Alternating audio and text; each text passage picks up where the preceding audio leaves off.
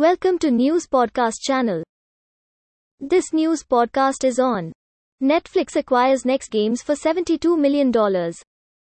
Netflix has announced the acquisition of the Finland-based Next Games for $72 million with an aim to build out gaming content for its users. Next Games is known for its popular games, Stanger Things and The Walking Dead. Next Games plans to develop games based on popular entertainment IP, like Stranger Things, Puzzle Tales, which is a story-driven puzzle and a role-playing game inspired by one of the most watched series on Netflix. It reported sales of around €27.2 million in 2020 and 95% of revenues were generated from in-game purchases.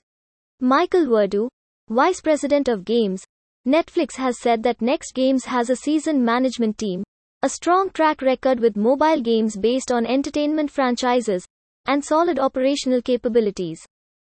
He further said that he is confident that together with Next Games, Netflix will be able to build up a world-class games portfolio that will delight the members all around the world. Next Games was founded by Timo Huhtinen in 2013. It creates and operates engaging mobile games with global appeal and an authentic and social fan experience at its core. This is not the first time when Netflix has acquired a game developer company. Prior to Next Games, it acquires the video game creator Night School Studio for an undisclosed amount.